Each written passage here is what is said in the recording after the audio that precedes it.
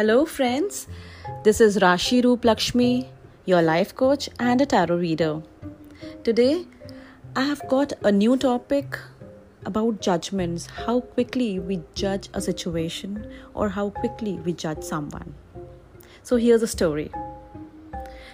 A lovely little girl was holding 2 apples with both the hands.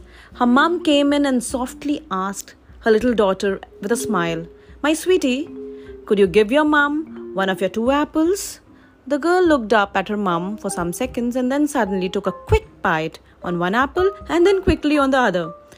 The mum felt the smile on her face freeze. She tried hard not to reveal her disappointment. Then the little girl handed one of her apples to her mum and said, "Mummy, here you are. This is the sweeter one." So, were you also thinking the way her mum was thinking? No matter who you are, how experienced you are, and how knowledgeable you think you are, always delay judgments.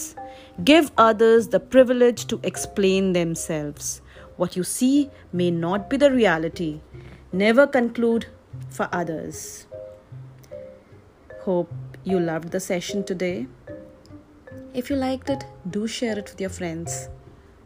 And do share your feedback with me as well. I'll come back soon.